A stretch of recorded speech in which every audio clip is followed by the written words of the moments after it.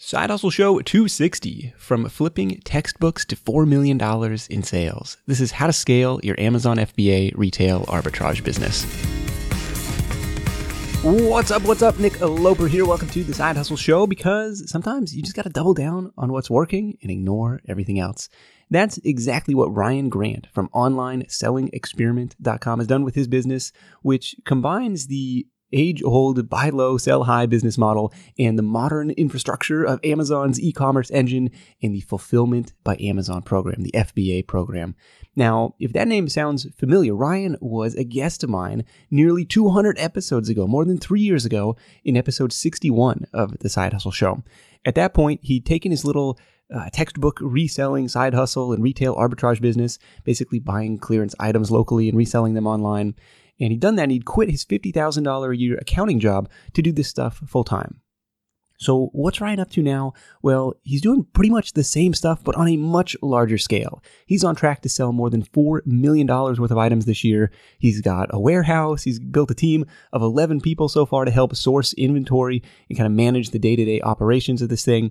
In other words, he's taken a relatively simple, relatively small-time, labor-intensive side hustle, something that almost all of us can do on the side, and turn it into a really substantial operation. And in the process, he's removed himself from the work that other people could do just as well, or maybe even better. In this Where Are They Now episode, you're going to hear from Ryan how he's built a team to source the inventory, which to me would seem hard to do in this type of business, their buying criteria, how they pick their products, and what's changed in the Amazon FBA world since we last caught up in 2014. Notes and links for this one, plus a free downloadable PDF highlight reel with all of Ryan's top tips from this call are at sidehustlenation.com/Ryan Grant, all one word. Before we dive in, let me take a moment to thank today's sponsor, DesignCrowd.com. DesignCrowd is the crowdsourced graphic design platform for logos and websites, business cards, t-shirts, book covers, you name it. It's the service that I used to create the cover for my latest book, Buy Buttons. And how it works is you submit a little design brief, basically, what you're looking for, what you like, what you don't like, and then all these different designers from all around the world submit their ideas and compete for your business. I thought it was pretty cool. And as a Side Hustle Show listener, you can get up to $100 off your next design project at designcrowd.com/hustle or with promo code HUSTLE at checkout. That's designcrowd.com/hustle for up to $100 off your next design project. I'll be back with my top takeaways from this chat with Ryan after the interview. Ready? Let's do it. Back in 2014, it was at the beginning of that year, it was mainly just me working in the business. I was doing everything from buying the inventory to sell on Amazon, to shipping that inventory to Amazon's warehouses. Really all of the day-to-day, everything that it took to get the business going, I was doing at that point in time. So at that point, I would say I was truly self-employed, but I didn't really have a business. I didn't really have a team. I didn't have processes in place. I didn't have any of those additional pieces to make things run without me involved. Over the past 3 years, I've been very focused on building a team, putting processes in place, and really focusing on ways to make it a true business as opposed to something that's more of where I'm just self-employed, where it requires my time directly to produce income. Yeah. So during that time, my team is now, we're a team of 11 people. So I've brought on about 3 people per year over the past 3 years. The day-to-day operations of my business are now all handled by my team. We have people who will go out and buy inventory for us. We have people who list it for sale, who ship it. And then I have an operations manager / COO who is in charge of all the day-to-day operations of the business. I'm still here. I'm working on different aspects of the business, working on growth and expansion opportunities, things like that. It's pretty impressive because the retail arbitrage business is one that on the surface seems tough to scale because it's tough to delegate, especially the sourcing. So tell me about that with the team in place that's going out and scanning items in the stores and doing that element for you. Like, what's to stop them from being like, yeah, this was a really good find. I'm just going to keep this for myself and not put it under Ryan's account. Right, exactly.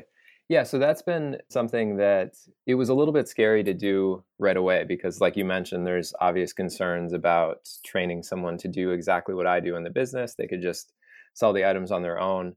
But what I've found is that a lot of people have different motivations. So some people want to put their own money on the line and they want the upside associated with doing that. And then there's other people who are happy to get paid based on their performance, but they don't have that same level of risk. So there's a couple things we do for anybody who does the retail arbitrage role in my business where they're going out to stores and buying products for them.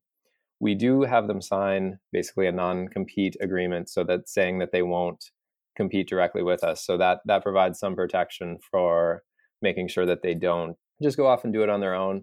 And then we also make sure that the position is like a good fit for their personality as well, and make sure that they're not looking to truly have, say, their own business or something like that. They want to be a part of the team and kind of grow with the business. So it's been really nice to have that in place. But basically, it seems like it might be complicated to outsource the retail arbitrage component or have people go to stores and buy items for you. But what I've found is that for the most part, there's a pretty systematized buying guidelines, or there's some certain criteria that I'm looking for with any item that I purchase. And I can pass that along to a team member, and then they can take that information and basically go through a checklist. If it fits it, they buy a certain quantity. If not, then they'll leave it on the shelf. So it's been really nice to have other people helping to do the retail arbitrage component of the business. Yeah, that was the time-consuming part when I was playing around with it. It was just like the needle in the haystack nature of scanning stuff at Walmart and Home Depot and everything. Do you mind sharing what your buying criteria is with the audience? So the two main components that I'm going to be looking at are something known as the sales rank and the return on investment. So the sales rank is an indication of how well the item is selling on Amazon. It's going to be a number that Amazon has for each category. So the toys category has a sales rank, the electronics category has a sales rank, and each different category has its own sales rank. With sales rank, the lower the number, the better. So a sales rank of 1 is, in theory, the item that is sold most recently, and that's usually an indication that it's one of the best-selling items on Amazon. So key point, though, is lower the number, the better. So what I'm looking for, generally speaking, especially for someone who's just getting started, is a sales rank less than 250,000 in any category. And then the other component is the return on investment component. So return on investment is basically just your profit divided by how much money it took you to make that profit. So after all fees and expenses, you make $5 in profit on an item, and it cost you $10 to purchase that item.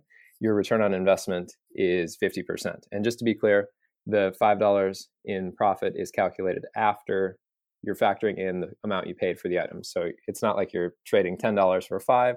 You're basically trading 10 for 15. Sure. 5 is your profit on that $10 initial investment. So in that example, the $5 profit on a $10 investment is a 50% ROI. And that's the exact ROI that I'm looking for on the low end. So to kind of say that a little bit more succinctly, I'm looking for a sales rank less than 250,000 and a return on investment greater than 50%. Okay. And are you still able to find enough products in just stores locally? I don't know. I would go into some stores and just, walk out empty-handed and kind of get discouraged by that. Yeah, there's definitely the inventory out there. So we're buying a lot of product locally from these retail stores. It does seem at times that it shouldn't be possible to spend the amounts that we're spending in these retail stores, but we do have people that are out there literally 40 hours a week, and it's their sole responsibility to find these deals. So that's one component. And then we've expanded to some additional sourcing methods beyond retail arbitrage too. So we do something called wholesale, which is buying from existing brands through their manufacturers or distributors, and we'll sell those products on Amazon as well. Okay. So that helps us to have a little bit more of a stable inventory source from those. But really with the retail arbitrage, that's been very consistent over the past few years as well. It's just a function of time for the biggest part and being willing to stick with the process. And then we've found that it leads to a consistent level of inventory coming in the door. Do you have relationships with these store managers? Like, how have the people at Walmart not caught on to this? Like, how are they not cherry picking the best stuff before you even have a chance to scan it? Yeah, that's a good question. I think it comes back to motivations and what people are actually looking to do to a large degree. So these stores, they don't know exactly what we're doing. They know we're buying the items for some purpose other than for our personal use, but they don't necessarily know that we're turning around and selling it on Amazon. So that's a component. There's the component that they might not want to actually take the risk of doing it. In some cases, it might jeopardize their job with the company if they're taking items that were supposed to go to be available for customers or something like that. Okay. Those are a few possibilities, but you also touched on if we have relationships with the store managers, and we definitely do. There's managers who we work with who they give us a heads up if there's a really good deal on product. They let us know if there's going to be an especially good sale, anything like that. So we do make a conscious effort to get to know the employees at each store, build a relationship with them. And we found that to kind of provide an edge in some cases as well.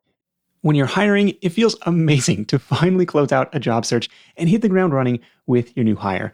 But what if you could get rid of the search part and just get matched with qualified candidates? Well, now you can with our sponsor, Indeed. It's simple. If you need to hire, you need Indeed. The matching and hiring platform is trusted by over 3.5 million businesses worldwide to connect with great talent faster. And 93% of employers agree that Indeed delivers the highest quality matches compared to other job sites. For my next hire, I'm using Indeed to tap into a talent pool of 350 million unique monthly visitors. And what else is cool is Indeed's matching engine is constantly learning from your preferences. So the more you use it, the better it gets.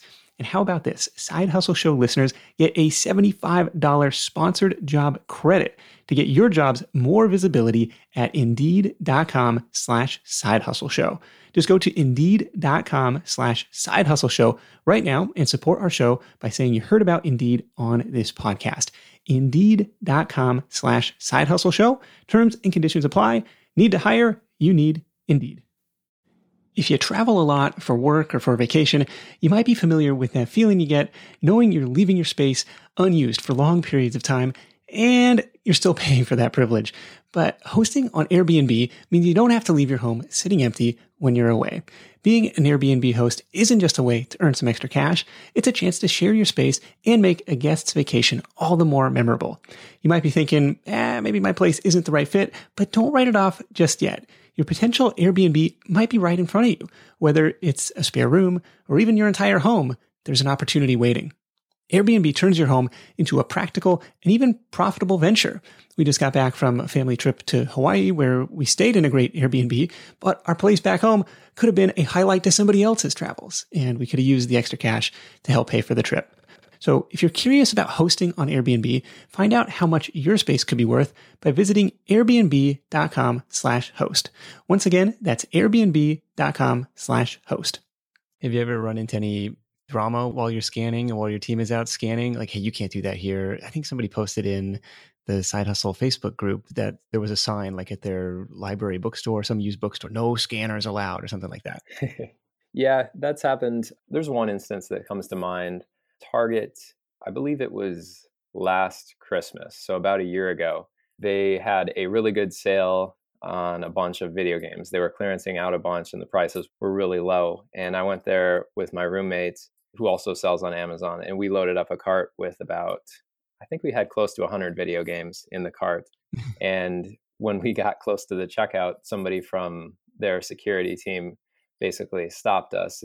They're from asset protection. They have a blue shirt on. Okay. So it's a little bit different than the red Target shirts, but they work for Target. They got the Target name badge. They basically stopped us and asked us what we were going to be doing with the items and basically ended up saying that we couldn't purchase them. They ended up showing us they had to pull out their anti-reseller policy saying that they have the ability to deny purchases to resellers. So yeah, we ended up having to put all those video games that we took the time scanning back on the shelf. So that's one instance that comes to mind, but that's been an outlier. It's few and far between to have anybody even ask what you're doing. It's very common to get a comment at the checkout register because you're buying, say, 12 of a random toy or 12 of some random food item. Yeah. So there's comments on those all the time. But in terms of actually getting confronted about what you're doing or saying that this is wrong, that Target example is really the only one I have where someone actually was able to stop what was happening. Yeah, which is weird because it's like, why do you care? They priced it at the price they were willing to sell it for. And it's like, okay, we're clearing out 100 of these. Who cares? I don't know. Exactly. And it's, in theory, it's their clearance items. So it's things they don't want in their stores. Yeah. And I'm willing to buy all of these in one shot for the price they have it listed. So It's beyond me, but they have the rights to do what they want. Yeah, you're playing in somebody else's sandbox at that point. Exactly. Tell me about the wholesale thing. So this is kind of a way, or maybe a next level. If you've been playing around with the retail arbitrage stuff, and now you want to go the wholesale route. What did it look like to set up those relationships? Yeah, it's a little bit more of a next level from retail arbitrage. It's kind of a natural progression in a lot of ways too. What we started with was products that we were selling well via retail arbitrage. We would then reach out to those brands and the manufacturers directly and see if they were interested in setting up a wholesale relationship. Basically, just meaning they send us a list of the products, they send us the catalog with their UPCs, their prices, and then we're able to use a few different tools to evaluate that to see what the items are going for on Amazon. That's been going pretty well. In terms of getting that started, we started off with products that we'd sold well in the past with retail arbitrage. That was kind of an easy, low-hanging fruit type of way to go because we knew the items sold well. So if we could buy them directly from the source, like the manufacturer to the distributor, and still make a profit on those, and then we can continue to replenish those over time. That was kind of the way we got started. And then from there, we branched off to complementary products. So let's say we started off, these aren't accounts we have by any means, but let's just say we started off with Nerf guns. So let's say we got an account with them. Once we have that account, then we're going to go to other brands that sell guns that shoot dart guns. So we would say, hey, we're selling your competitors' products. We're doing really well with those. We think that yours would do great as well. And would you be interested in a conversation to see if this is something that would be a fit? We started off with things we were selling, and then we followed the rabbit trails, if you will, or followed the similar types of products in similar categories, and then just continually branched off from there for the wholesale side of things. Okay, so the wholesale stuff is there a reason that people wouldn't do that right out of the gate? Like, is it just lower margin, like higher upfront cost? Is it you got to be somewhat established before these brands will talk to you? Like, what's preventing me from going to do that tomorrow? Yeah, you could start off with wholesale right away. Odds are you won't know exactly what it takes to actually get an account or do the ordering. Generally speaking, with wholesale, it's going to be a lower return on investment. You're going to pay more for the product up front. There's minimum order quantities that you have to place. So you can't just go to, say, Target and buy one of the items to sell on Amazon. You might have to buy 20, or you might have to do a $500 minimum order. So that comes into play. You also, with wholesale, you generally need your own website to position yourself as kind of an expert in the e-commerce industry so that these brands are interested in working with you. So it's a little bit of a higher barrier to entry, but there's no reason. I mean, you could definitely start in there. You could start with wholesale if that sounds preferable to retail arbitrage. Okay. It's just starting off with retail arbitrage generally allows you to build up a base of information of how Amazon works, what types of products sell, what criteria you're looking at in terms of buying them. And then you can apply all of that to wholesale. So starting off with the retail, in my experience, leads to a higher probability of success when doing wholesale. Yeah. Did you refer people to onlinesellingexperiment.com, or did you have a separate page built out for your e-commerce business? Yeah, we have a separate page built out for the e-commerce business that is just for us to help us get wholesale suppliers. Okay. Can you estimate what percentage comes from retail arbitrage? What percentage of sales is wholesale at this point? We're getting close to 50-50 at this point. We've been really focusing on building up wholesale over the past year. So that's been growing quickly. And I think based on purchases for this last month, we were almost exactly 50-50 between wholesale and retail arbitrage. Okay. Is it similar criteria? Like, hey, I want to look for products that are sales rank 250,000 or better and that 50% ROI, or do you have to settle for lower margins on that stuff? On the wholesale stuff, we'll go as low as about 25 to 30% ROI just because we'll be able to sell it multiple times. So with retail arbitrage, it's generally a one-time deal. Yeah. But then with wholesale, there's the potential that you're able to sell the item multiple times. Sure. What's a typical order size for something like that? If you want to stick with the Nerf gun example, like I got to buy 1,000 units or what? No, it's usually not anywhere close to that high. I would say the minimum orders that we've come across really range depending on the company. I mean, we've seen anywhere as low as like $200 up to 5 to 10,000 is not out of the norm. I'd say the most common is in the 1,000 to 2,000 range for the accounts that we're working with. So generally speaking, it's going to be in the ballpark of 20 to 50 units in most cases. And there are companies, though, where you can order just a single unit of each item as long as you're willing to get to their minimum order quantity. Wow. Okay. Yeah, we'll get there eventually, I promise. Okay. Any online arbitrage? Is this still a thing? Yeah, we're doing online arbitrage as well. So that's buying on online retail websites and then turning around and selling it on Amazon. So that's a smaller component of what we're actually doing. Retail and wholesale are much larger than that, but it is something we do a little bit of as well. Was the OA X-ray, is that still the tool that people use for that?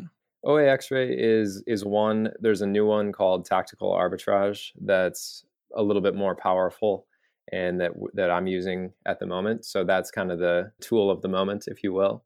There's been more and more tools popping up over the past few years in the Amazon selling space as well. So Tactical Arbitrage is kind of the consensus preferred online arbitrage tool at the moment, from what I know. Okay. Yeah, that one seems even harder than the local sourcing. You're like, okay, maybe there's some market inefficiencies like at my local store, but like with the online stuff, especially if there's these software tools going out to find these deals, it's like, oh, I imagine they disappear quickly. Yeah, they definitely go quick online. More people have access to them. So it's a competitive marketplace. Like if you're not using some of these tools, you'll have a challenge compared to people who are using the software that helps evaluate a bunch of items in a very short time period. Yeah. I mean, that's really a reason why I kind of prefer retail arbitrage to online arbitrage, is because you have to actually go out there and find the items, and you're only competing with people in your direct area as opposed to anyone with access to the internet. So you mentioned the tactical arbitrage thing, and to go back to the very beginning, like the buying criteria, the sales rank, and your kind of estimated profit will be shown in the Amazon seller app if you're using that to scan. Any other preferred scanning apps to search, is this a worthwhile buy? Yeah, so in addition to the Amazon seller app and tactical arbitrage, I'm using an app called Scoutify. That's mainly for in retail stores. That is kind of like a version of the Amazon seller app on steroids. It has some additional information about the products, how well it's selling. It'll have links to do additional research on the product. Okay. Anything to manage the inventory that I imagine you have quite a bit of it sitting around? Yeah, we've got a lot of inventory at this point. So I have that. We use a combination of Inventory Lab that helps us with accounting. It shows us what we have in stock at any given point in time. It also gives us some analytics on the profitability of our items, what the profitability is like in different categories. So that helps with the inventory.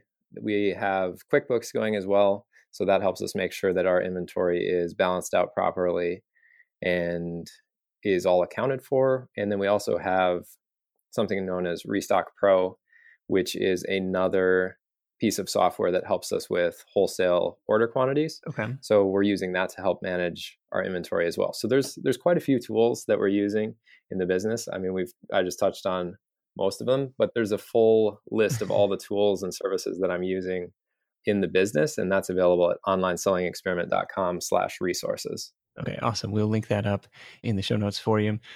How do you decide what's going to sit around in your warehouse versus what you're going to send in immediately? Or is it like, hey, look, we're going to get all of this in Amazon's hands as soon as we can? For the most part, we're looking to get things into Amazon's hands as soon as possible. If we have inventory sitting around our warehouse, for the most part, that means we've done something wrong. We've either bought too much of the product, or it was originally sent to Amazon and then we had to get some of the quantity sent back to us due to it not selling as well as we were expecting. Okay. And they charge you for that, right? Yep. They charge you storage fees based on the items. And then if your items have been in stock greater than 6 months, they charge something known as long-term storage fees, which is basically a tax on items that are just taking up space in their warehouse and not selling. Yeah. And those fees, I think it's for the 6-month fees, it's around like $12 a cubic foot that the item is taking up in the warehouses. So those fees are very substantial. So there's been times where we've had to get items sent back to us to avoid those fees. Okay. So what happened there? Is it just like, hey, this looked like a good buy, but it just didn't end up selling as fast as we thought it would? Pretty much. I mean, that's the most common example where we forecasted that we'd be able to sell a more significant quantity of the item than we actually ended up being able to. I can think of one example from last year where there was a toy we were doing really well with. We placed an order in around October. We sold through that by about November 15th. So then we placed a reorder from our supplier. We were hoping to get it beginning of December. It didn't end up showing up until mid-December. By the time it got to Amazon's warehouses, it was almost already past Christmas. So then we're stuck with 100 of this extremely seasonal toy that has very little demand outside of the Christmas season. Okay. It was a combination of our supplier we didn't order enough right away for the Christmas season. Then our supplier wasn't able to get it to us quite as quickly as we would have liked.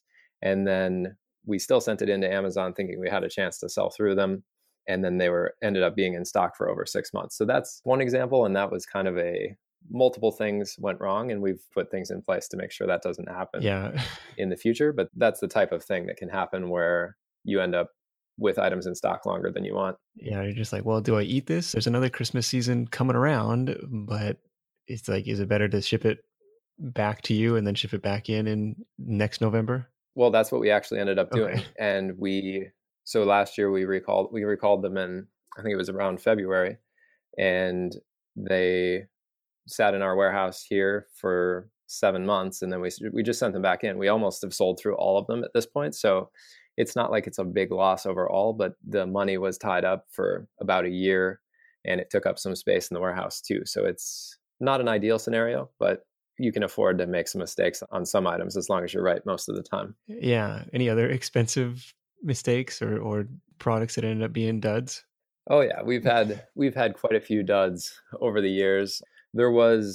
Target was selling the My Size Elsa doll from Frozen. So it was like this 3.5 foot tall doll from the movie Frozen. And for a while, they were selling for quite a bit above retail prices. The retail price in Targets was $60. And they were going for between $200 and $250 for a lot of the Christmas season. Okay, geez. We actually ended up buying, I think, around 15 of them on eBay, and we paid about $120 each at the time. So we were buying them for double retail. They were at the time going on Amazon for over $200. So we thought we still had a window of opportunity.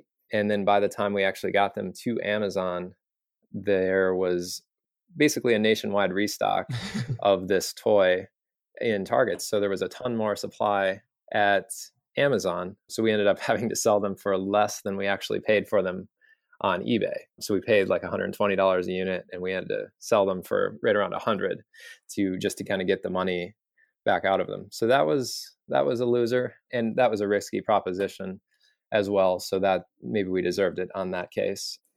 Another one where we lost there was a local liquidation company that we work with occasionally. They had a big lot of these Neil Patrick Harris autobiography books, and we were able to buy about 200 of those, and we only paid like $1 or $2 a piece. But shortly after we bought them, the price just went to almost nothing on Amazon. Like right now, you can buy it for like 25 cents plus shipping, so it's like $4. So we got stuck with a bunch of those, ended up just donating them to a local thrift store.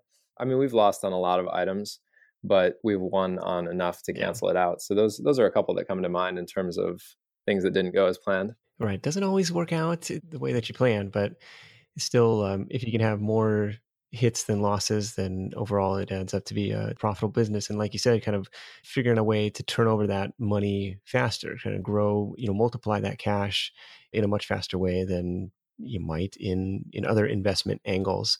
I'm curious, what's changed in the FBA world since 2014? I understand there's more categories are restricted and stuff like that. What have you seen kind of pop up for new sellers?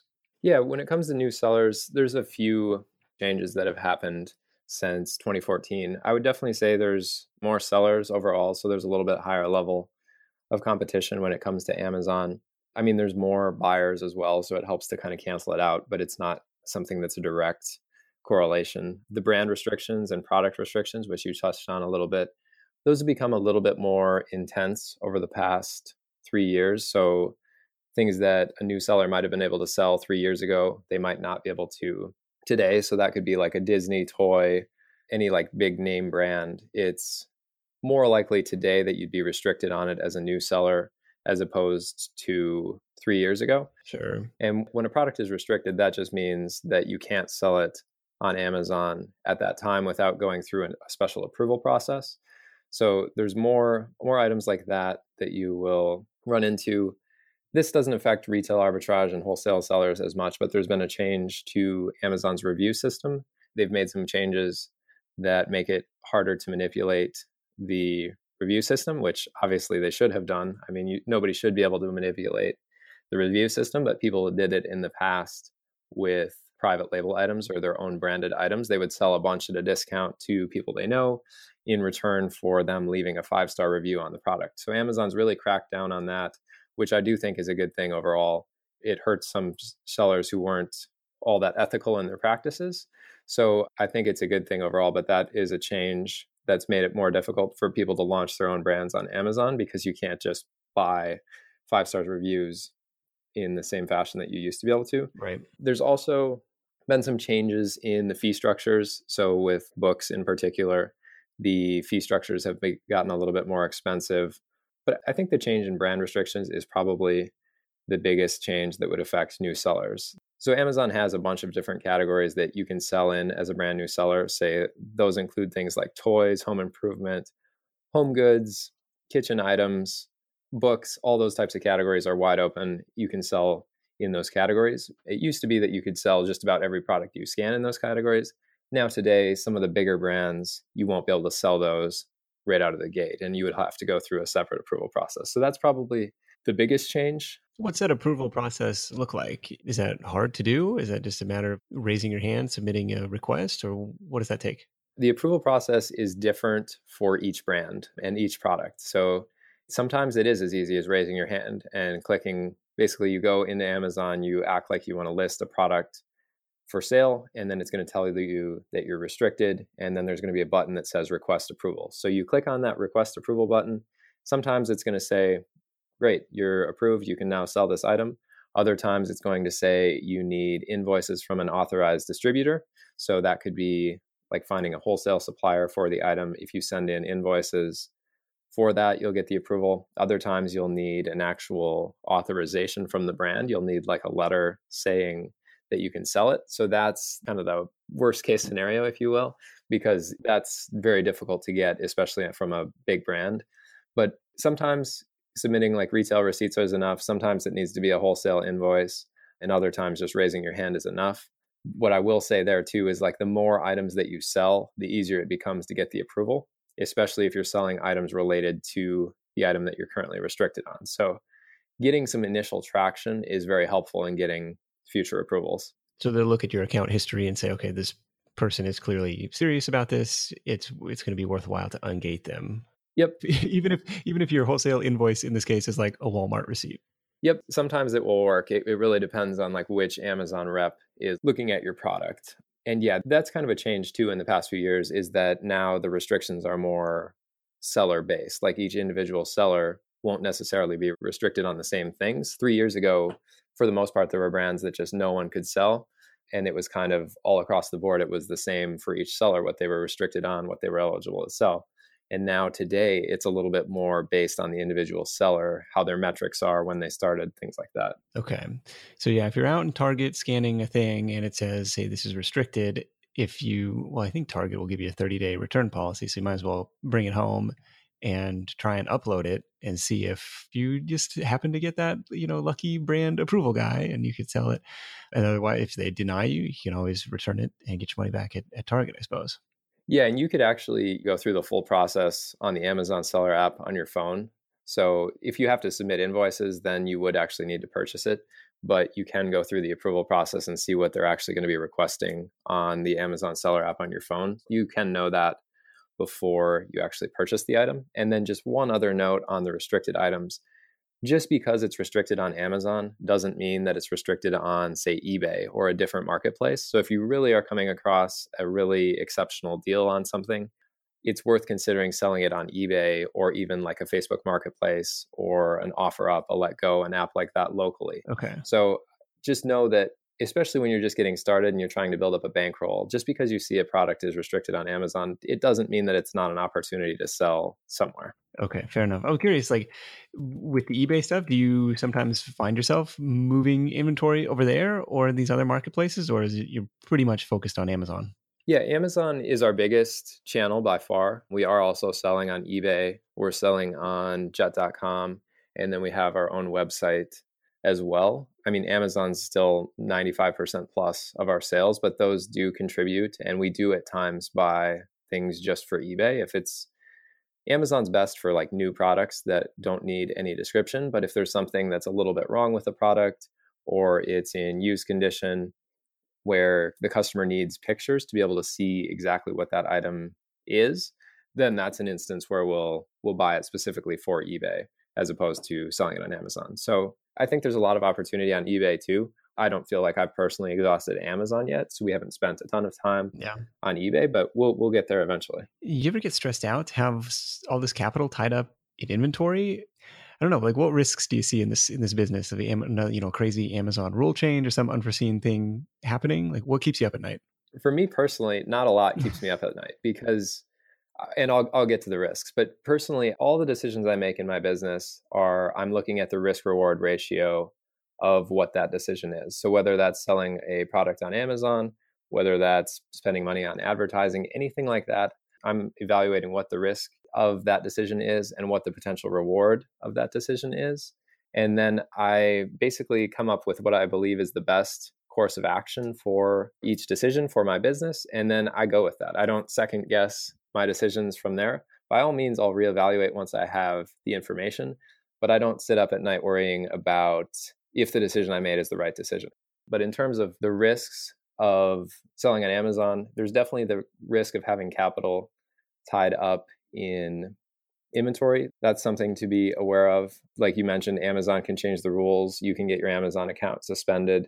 Have you ever had your account suspended? I actually have had my account suspended. That was in the summer of 2015, and it was due to, this was kind of another buy that went wrong. It was called the Pedicure Power. So it's a nail filing tool for pets, primarily for dogs. We bought a liquidation lot of these from a local supplier, bought like 750 of these nail filing tools, sent most of them into Amazon. It turned out that about 10 to 15% of them didn't work.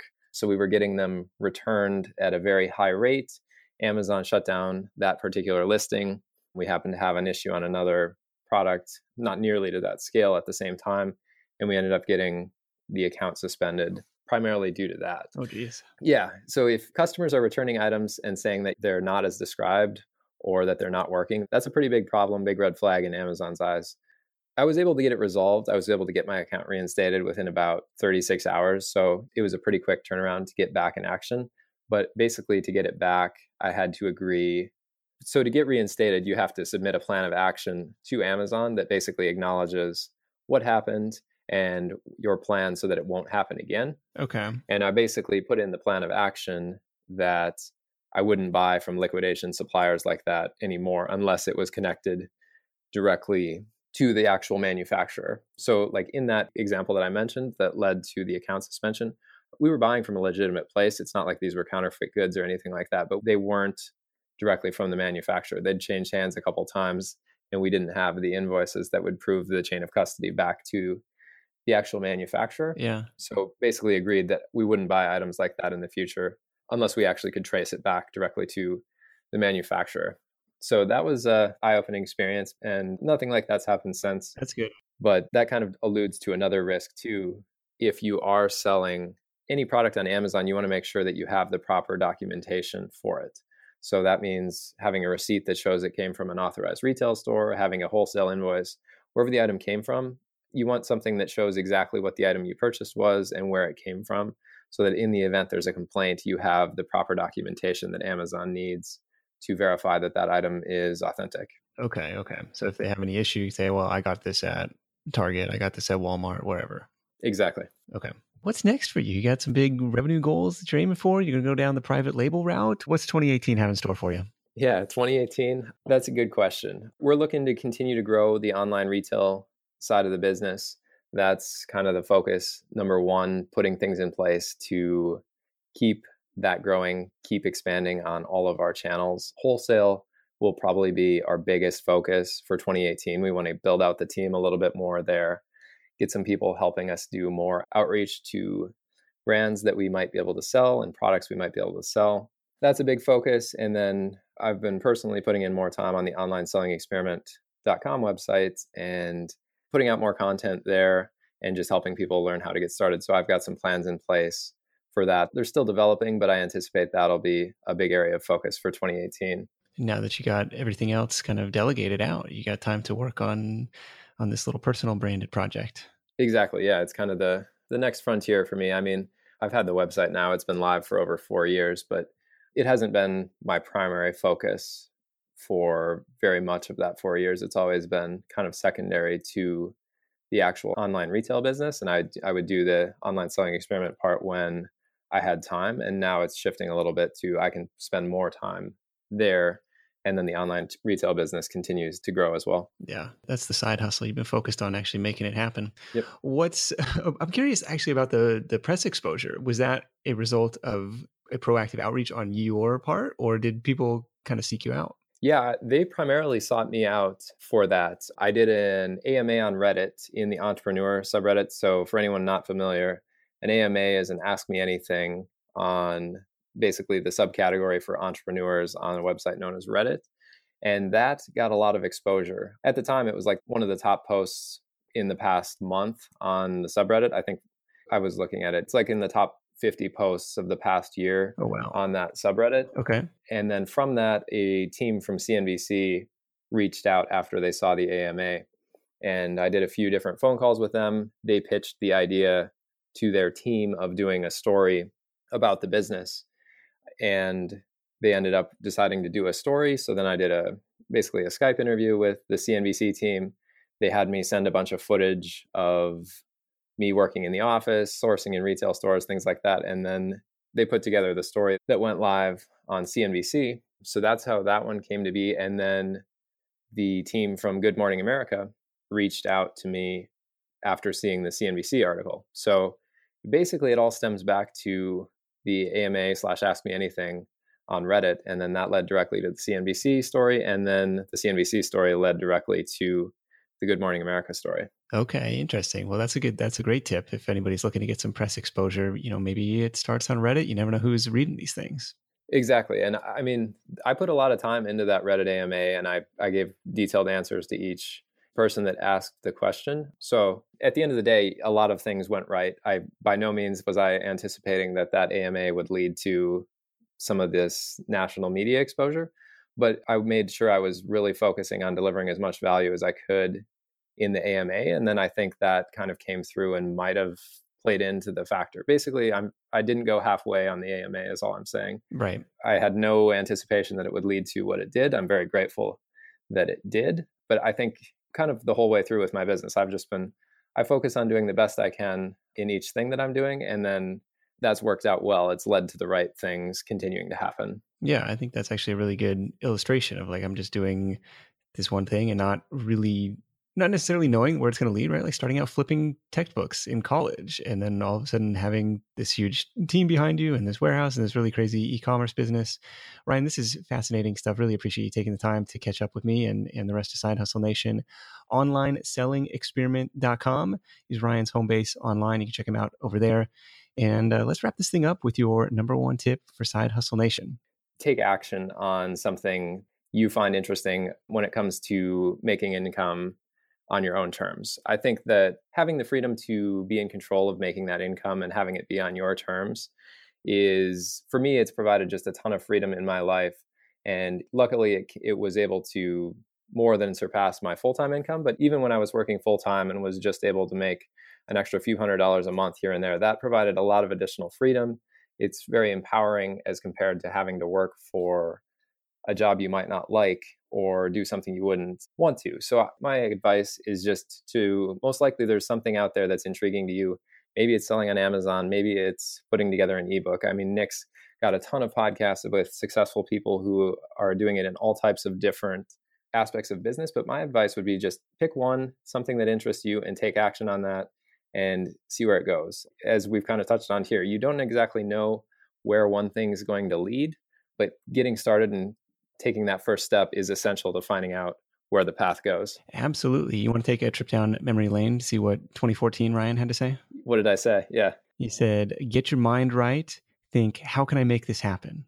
Nice. Which I think is pretty wise words, right? Yeah, I like it. The thoughts have evolved slightly from there. But yeah, I'll stick by the 2014 advice as good advice too. I like that. How can I make this happen? And then combining that with take action on something that you find interesting. Ryan, thank you so much, man. We'll catch up with you soon. Thanks for having me, Nick. It's been fun. All right, my top takeaways from this call with Ryan. Number one, build your team. So this is based on my own retail and clearance arbitrage experiments. The biggest bottleneck was in sourcing inventory. It was profitable for me, but it was like this needle in a haystack type of search, and it was time consuming. I didn't really think until this chat with Ryan that it was something that could be outsourced. But if you've got a well-defined process and, buying criteria like Ryan has, you might be able to remove yourself from certain elements of your business, like the sourcing. In fact, that point has me looking at some of the processes inside my own business for opportunities to delegate and train some outside help to really ramp things up in the next year. You can't do it all on your own forever. Takeaway number two is to build relationships. The FBA business, the Fulfillment by Amazon business, is an attractive one, at least to me, because it's kind of anonymous and anyone can do it. But the people who seem to be doing really well with it are the ones that are building relationships with suppliers, with store managers, with liquidators, with brands, and even with Amazon itself. And at the end of the day, people are going to do business with people they know, like, and trust. So yeah, you can scan stuff in the clearance aisle and you can find some profitable items, but also be thinking outside the box a little bit to see who else might have a lead on some inventory and try and begin to cultivate relationships with them. How can you help them get what they want? So that was takeaway number two, build relationships. And takeaway number three is to diversify. It sounds like Ryan has made a pretty concerted effort to diversify his sourcing efforts, some online, some in stores, some wholesale, and across multiple product lines and product categories. And I think that's key because the rules are always going to be changing. And like you talked about, some of these products aren't going to be as profitable as you thought they're going to be. Sometimes you're going to have to take a little bit of a bath on some of them. And with Amazon, you're kind of playing in somebody else's sandbox. So of course, it makes sense to get while the getting's good. But speaking from experience, it's easy to get burned when all your eggs are in one basket. Be sure to hit up sidehustlenation.com/Ryan Grant for links to all the resources mentioned in today's episode and to download the free PDF highlight reel with all of Ryan's top tips from the call. That's it for me. Thank you so much for tuning in. Until next time, let's go out there and make something happen. And I'll catch you in the next edition of The Side Hustle Show, where we're diving into perhaps the most important and maybe the most overlooked productivity hack out there. Hit the subscribe button in your podcast player app, and it'll be automatically downloaded to your device next Thursday morning. I'll see you then. Hustle on. Thanks for listening to The Side Hustle Show at www.sidehustlenation.com.